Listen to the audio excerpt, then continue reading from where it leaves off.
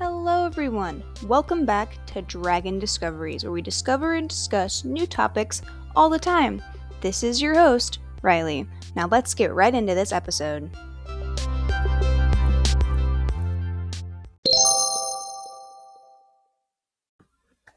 So in this episode, I'm going to be interviewing someone about the different immigration policies that the U.S. has had throughout their history. Before I actually get into this interview, I want to explain these policies so you as a listener know what I'm talking about. The first policy is the 1924 Immigration Act, also known as the Emergency Quota Act. This act was created to limit the number of immigrants coming to America. It limited how many immigrants came from Eastern and Southern Europe, and it also banned Japanese immigrants from America completely. However, it did not limit immigrants from North or South America. The next act is the DACA Act, which is also known as the Deferred Action for Childhood Arrivals Act. This act is for immigrants that came to America through illegal means. This act gives them a period of 2 years they won't be deported from entering the states illegally, and the immigrants have a chance to obtain a legal work permit. But to be eligible for this act, you must not have committed any felonies or serious misdemeanors. Another act that I want to talk about is Trump's travel ban of 2017, which is also known as Executive Order 13769. This order did a lot of things. It lowered the number of refugees allowed in the United States at one time to 50,000. It no longer allowed Syrian refugees for an undetermined amount of time. It shut down the U.S. refugee admissions program for 120 days.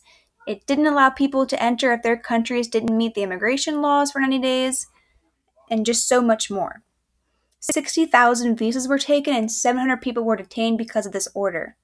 This order was established on January 27, 2017, but it was replaced by the Executive Order 137080 on March 6th of the same year. I now want to discuss a phrase Ben Relton discussed in an article, which is the battle between exclusionary and inclusive visions of America. I think that Trump's travel ban and the Emergency Quota Act fit into the more exclusionary side because they're pushing to get rid of immigrants from America. Meanwhile, the DACA Act is more inclusive as they're trying to help immigrants stay in America. Now that I've explained all three of these policies and my interpretation of Relton's words, I want to explain how I think each of these policies fit into the explanation that he uses. I believe that the Quota Act and Trump's travel ban are more towards the exclusive visions because they were both solely created to keep immigrants out of this country.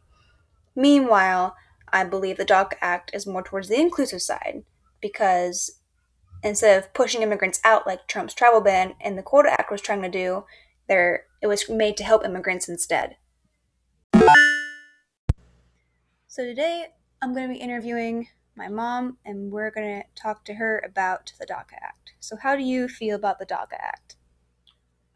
I feel like the DACA Act is a good act for our country to have because it's not the children's fault that they were brought over here illegally. Right. As children. I mean, they were children. Right. So if they have lived here their entire lives, then they should have a chance to be able to then become U.S. citizens. Mm-hmm. And they get 2 years to do so. And then after those 2 years, if they decide not to follow through with that, then they should be deported. Right. Because as any other U.S. American citizen would have to do as an adult, you have to start paying taxes once you start working.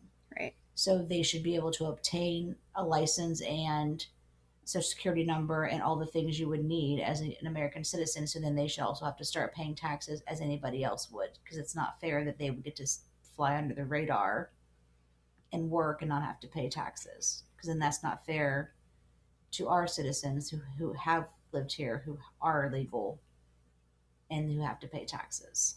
All right. Well, thank you for your time. It was nice talking to you. Thank you for having me.